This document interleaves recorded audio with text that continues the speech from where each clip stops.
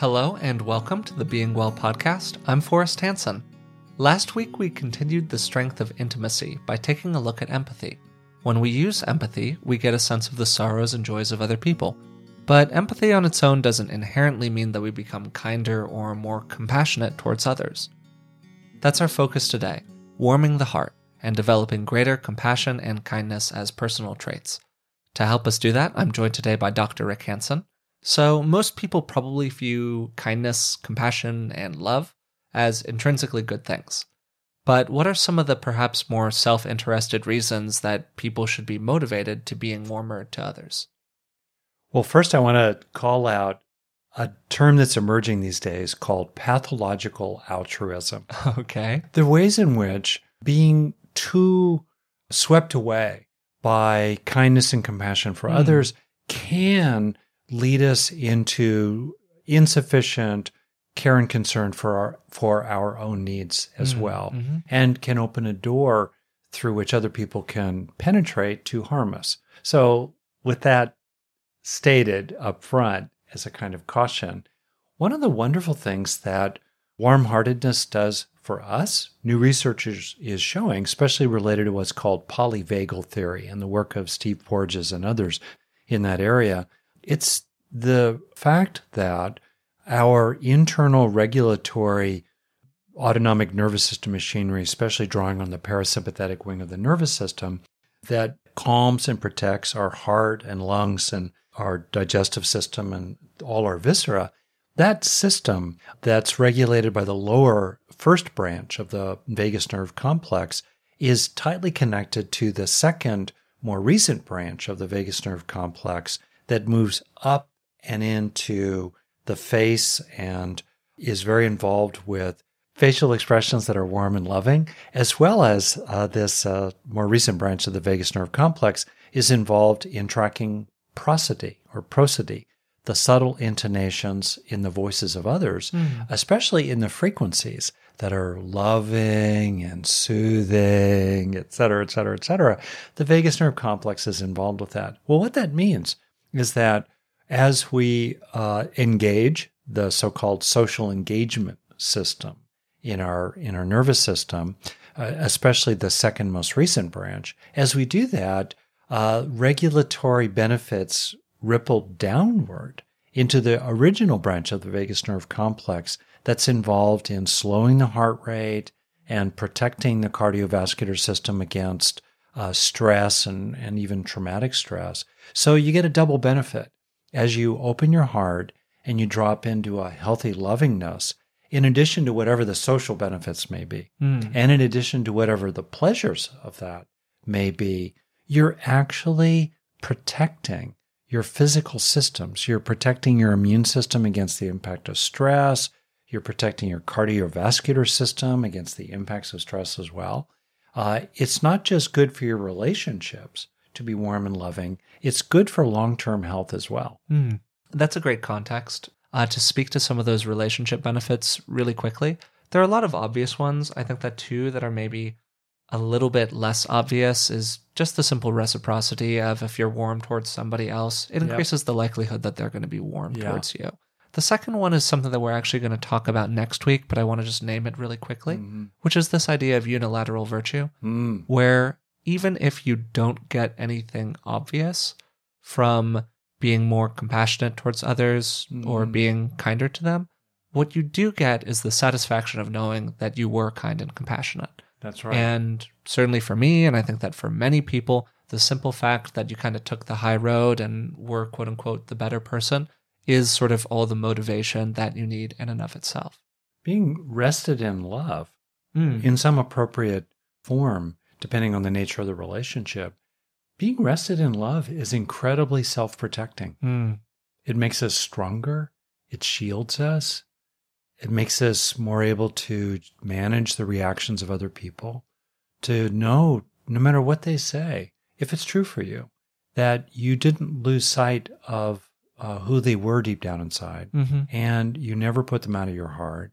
And no matter how much they aggravated you, maybe, you never stopped loving them. Yeah, I think that's a really powerful point. So far, and also in the book Resilient, we've used kind of a lot of words interchangeably. We use compassion and kindness and love and warm-heartedness and loving kindness and so on and so forth. So I'm just sort of wondering, is there a reason that we particularly use that phrase compassion and kindness as opposed to just kind of saying one or the other or using one word as a sort of catch-all? Yeah. Well, first, there's an old saying, differentiate to integrate. In other words, it really does help to know what it feels like to be compassionate, distinct from kind, and to know what kindness feels like, distinct from camaraderie. Okay. And how that is, let's say, distinct from being so delighted about good news about other people, being so glad for their good fortune. As we become more aware of the experiential distinctions between these states of being, then we become more able to identify them for internalization. And we also become more nimble and capable internally at calling them up at will. So when you know what compassion feels like distinct from kindness, you're able to call up compassion distinct from kindness when it's appropriate. So, for example, the difference between compassion and kindness. Compassion involves three things. First, empathy for the suffering of another person. Suffering is a fancy word. It could be large or small. Empathy for the burdens of another person, the way that they're tired, the way that they're worried about their kids, the way that deep down inside they know that one day they too must die and how they feel about that. There's a feeling of the way life is landed hard on that other person, on all people, in fact. Second, we're not merely in recognizing that suffering, we are benevolent about it. We care. We wish it weren't happening for that other person. And then third, there's a movement to help if one can. We're not merely empathic and caring toward that other person, but we want to help if at all possible. So compassion presupposes suffering. Kindness alternately is typically expressed as the wish that others be happy. And so there's no presupposition of suffering there. We can mobilize a kindness for other people who are suffering. We can be, for example, helpful toward them, but we don't necessarily have to have a sense of the suffering of others to mobilize kindness. In reality, they do tend to mush together, but I think it's helpful for people to feel kind of the difference. Compassion has a quality of, we're sorrowful with them. There's a bittersweet quality. We feel the bitter of their pain with the sweet of our caring for them. Kindness has more of an upbeat, cheerful, friendly quality to it. Like, how you doing? Yeah, hey, can I help? It has that tone to it. It's a little different from the tone of compassion. Great. I think that, as an aside, this is around the point in our progression in these episodes where the structure of the path that you kind of lay out in the book Resilient becomes a little bit more apparent. Because initially, if you're somebody who's been listening to these for a while now, if you kind of remember back to January when we first started doing this series, and we began with self-compassion. Yeah. So how do you apply this sense of compassion and kindness toward yourself? Yeah. Now we're moving towards how can you apply compassion and kindness toward other people? Exactly. Hopefully from the standpoint of having already developed that core inside your self that is kind to yourself. There was a method to the madness. Yeah, there was a plan all along. Who would have thought? So given that that's the case, what are some of those ways that we can increase our capacity for compassion and kindness? To begin with some context, there's a lot of research about the effects of different programs that help people train in compassion or train in kindness. So it's really possible to develop this in yourself. And I could add to that myself. I was in a relationship with someone at one point who was doing a lot of stuff that was pretty problematic. And I had a choice. Do I stay in this relationship or do I dig deep and love at will? And I chose to run an experiment for some months in which I loved at will and just sort of let them do these things they were doing. So what do you mean by that? It's really interesting, isn't it? It's the deliberate mobilization of lovingness for another person. And you realize that you really can love at will. There's probably a range of what's possible depending on who that other person is and the nature of the relationship and what's happening in the moment. All right. But are you at the top of that range of willed lovingness or at the bottom of the range of what's authentically possible to you? And at this point, people often say, well, but then you're faking it. Or, well, it doesn't mean as much if you have to deliberately be loving. And I think that's a deep misunderstanding. I think loving at will is doubly loving because it's loving and in itself, and there's a lovingness behind the intention to deliberately mobilize lovingness, especially if it's not your first inclination. And in the process of doing that, I was really quite amazed that you can actually build up the muscle of love, metaphorically speaking. And in the process of doing that, to some larger points, I reserved my rights. Just because we're compassionate and kind doesn't mean that we're waiving our rights.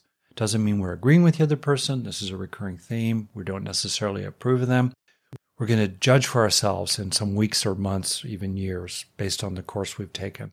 And yet it's really amazing to realize how much that lovingness can actually be done deliberately. So in that context, some ways to help yourself. One is to notice how good it feels. If you're used to caring for others, having a lot of pain associated with it, it's hard to want to open your heart even more. But if you can find the pleasure and the sweetness, I think there's a sweetness in caring and kindness, then you're going to be more inclined to be that way in the future. That makes sense, I think? Yeah. Another thing is to really just open to how hard life is for so many people. I'll do a thing sometimes just walking down a city street and looking at people or moving through an airport, not trying to stare at them in some creepy way, but just tracking. And you see immediately, empathically, whoa, this person's in pain. You just look in their face and see a longing for love that's not been fulfilled in them. And when you do that, your heart is naturally moved. So a kind of deliberate recognition of the suffering in others. I think that's another way to build the muscle of the heart. A third one that people talk about, especially related to self-compassion, is to see common humanity. It's, again, so interesting to see the differences. You're walking through the airport. Oh, that person is of a different fill in the blank. Gender of mine, race of mine, age of mine, social class of mine, maybe vibe of mine. And we're struck by that. But then if you look more deeply, and it's especially powerful to do this with people who seem superficially most unlike you, to look more deeply at them, to see, oh, this mom is worried about her kids. Oh, this father is trying to find the tickets. Oh, there's a strange distance between the father and the mother, like they've been quarreling recently. Oh, and you can imagine, you can sense into the common humanity that you can relate to in yourself, in these qualities in others. And as we track common humanity, we're naturally moved to love. And also, as I'm sure we'll talk about later, as we track common humanity, that's a way to widen the circle of us, because we are quite prone to not care about people that are outside that circle. When we have a sense of our common humanity, then we widen the circle of us and we include more beings in it. I think those are some great ways to improve that sense of warm-heartedness towards others, particularly if you're somebody who kind of struggles a little bit with getting that true sense of kindness and connection towards people who are strangers or are very different from yourself. So that's kind of one case. What if you're somebody who has had problematic experiences with warm-heartedness in the past? Yes. Like, for instance, you're someone who has really expressed that feeling to other people, but when you did, you were dismissed, or you were kind of pushed away or pushed down, or told that you were excessively emotional, or whatever it might be. What are some of the things that you can do to kind of repair those old experiences and move back towards a stance of being warm-hearted towards others? That's very interesting. One thing to be aware of is that our warmth toward others is an implicit bid for contact. Yeah. And when others are on the receiving end of an implicit bid for contact, sometimes they like it and sometimes they don't, or they want to establish a greater emotional distance. And I've been in situations where I was perplexed, even as a therapist, where I would be warm toward another person, supportive, complimentary, and then they would do something that was distancing right afterward. And I came to realize that there's a kind of, I don't know, thermostat setting or intensity level. It returns a little bit to just our whole conversation on intimacy and autonomy, right? Like when you're warm in that way towards others, it can be perceived as a bid for intimacy. And if they're not comfortable with that level of intimacy, there might be a pushing back that can even be pretty aggressive. Yeah, or a threat to their autonomy. Absolutely. Particularly if they have a history. So it's an interesting thing to actually dial back the intensity of our relatedness to others and even lovingness to others, especially the expression of that lovingness, to stay within the comfort zone of the other person. Now, maybe over time we can do things to kind of help that comfort zone widen or help the other person become more used to us so they're more okay with us in particular. But this is an interesting one to pay attention to. We could get righteous about our own lovingness. Whoa, I'm being loving. What, you don't want my love? Well, maybe they actually don't want your love and they have the right to not receive it right now. So that's one thing to take in, to repair the past. A second thing is to realize that you can partial out your issue with the other person today and reserve your rights regarding that concrete, specific issue, while in general not putting the other person out of your heart. I'm dealing with someone in my life these days who has done some things, I'll spare you the gory details, in the more business aspects of my life that have led me to shrink the scale of my relationship with them in regard to these intersections we have related to business. And I have other people in my life who know a bit of the backstory and really want me to disengage entirely from this other person. And I don't feel the need to do that. I'm really clear about my boundaries. I'm really clear about how I'm going to handle these practical matters. And I don't need to go to war with that other person. I don't need to ignore our common humanity that they and I share. And I think if you know that you really are going to hold the line on the substance, just because you're warm and caring and open doesn't mean you're going to give in on this particular point. And sometimes you really need to communicate that to people because they don't get it. Well, you're still so friendly. Why won't you just do this thing for me? Well, I can be friendly while also knowing that I'm not going to do that thing for you. And if you know that you're not going to do that thing for that other person, it's easier to keep your heart open to them. And then the last thing I would just say about this example you gave, which is so interesting. What happens if in our history we were sweet and innocent and loving and warm and open, and maybe others took advantage of that, or they were mean and cruel and rejecting? I think that one thing that paradoxically really helps there is to directly observe in your own experience that when you are grounded in a lovingness, it protects you. It really does. And if other people are grumpy or if other people abuse your trust, shame on them. No shame on you. And I want to emphasize again what we've talked about before about being really clear-eyed about what you're dealing with, not setting yourself up to be a chump or a doormat or pathologically altruistic and so forth, but to realize that you may have fears, understandable fears from the past about what happens if you're loving.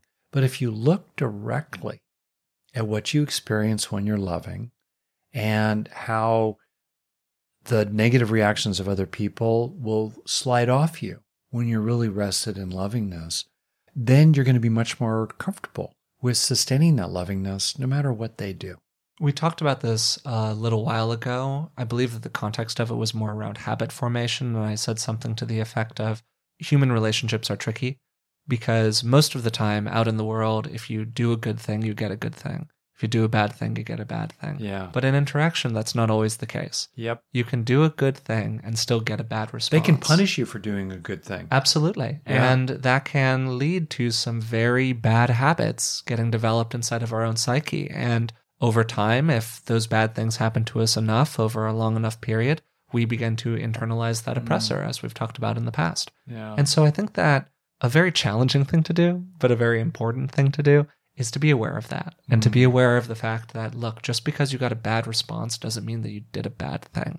Now, of course, you have to exercise some clear-eyedness towards your own behavior. Was it really a good thing that you did? Because, of course, you can lean too far in one direction or another. But no, if you look at it and we're like, I was just nice to that person and I got slapped for it. Yeah. That's not on you. That's not on you. And it's great, too, for us to draw this distinction between what you feel inside yourself and what you express. Mm-hmm. And it's important to appreciate, and people can really explore this, you can be full of loving feelings that are intense and which pervade your mind, while at the same time expressing very little of it. Mm-hmm.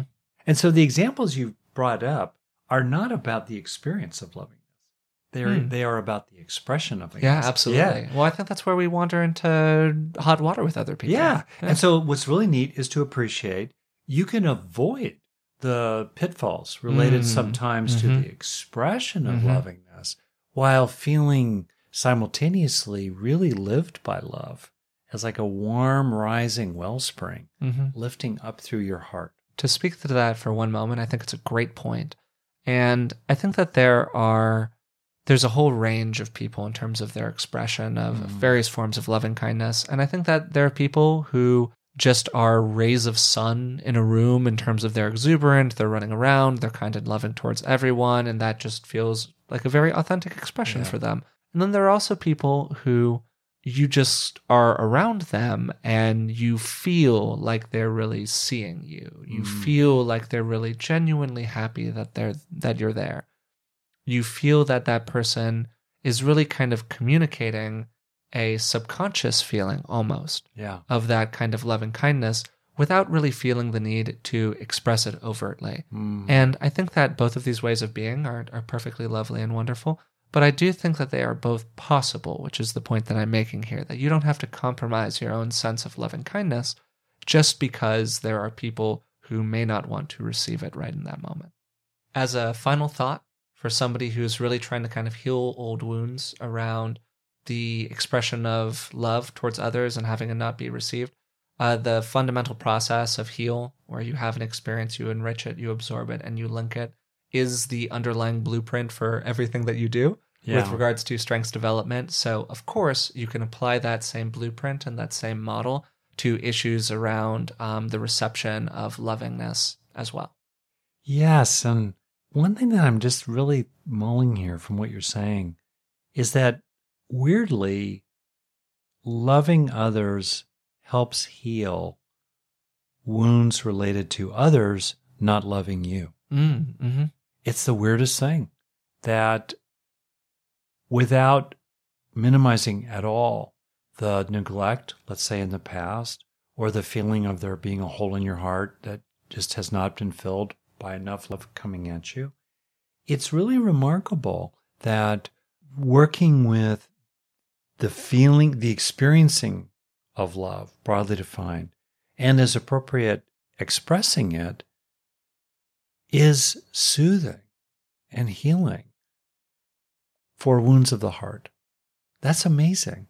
And it is very hopeful because it means that even if there are impediments to receiving love from the outside, the experiencing of love, and as appropriate, the expressing of love, can still carry you a long way to a full healing.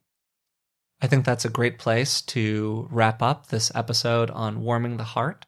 We began by talking about the importance of kindness and compassion. We then talked for a second about the difference between compassion and kindness, and these words that sometimes we use interchangeably, but that it is useful to draw distinctions between, because as we become more granular in our experience of the experience, for lack of a better way of putting it, we become more familiar with it and therefore increase our ability to draw upon it when necessary. We then talked for a while about some of the ways that we can increase our capacity for compassion and kindness, including savoring warm-heartedness, recognizing suffering in others, and seeing our common humanity. Then at the end there, we talked for a minute about some of the pitfalls of compassion and kindness, whether that be giving it to people who aren't prepared to receive it, or that be the ways in which opening ourselves to compassion and kindness can increase our vulnerability to attacks along that line from other people. You closed with a great thought that I think really puts a bow on this whole idea, which is that even when we are not necessarily free to express our compassion and kindness to others, we are still free to feel it inside of ourselves. So we hope you'll join us again next week when we'll complete the strength of intimacy by discussing unilateral virtue. This is drawing upon all the strengths that we've learned so far to be honorable and responsible even when others aren't. Until then, thanks for listening.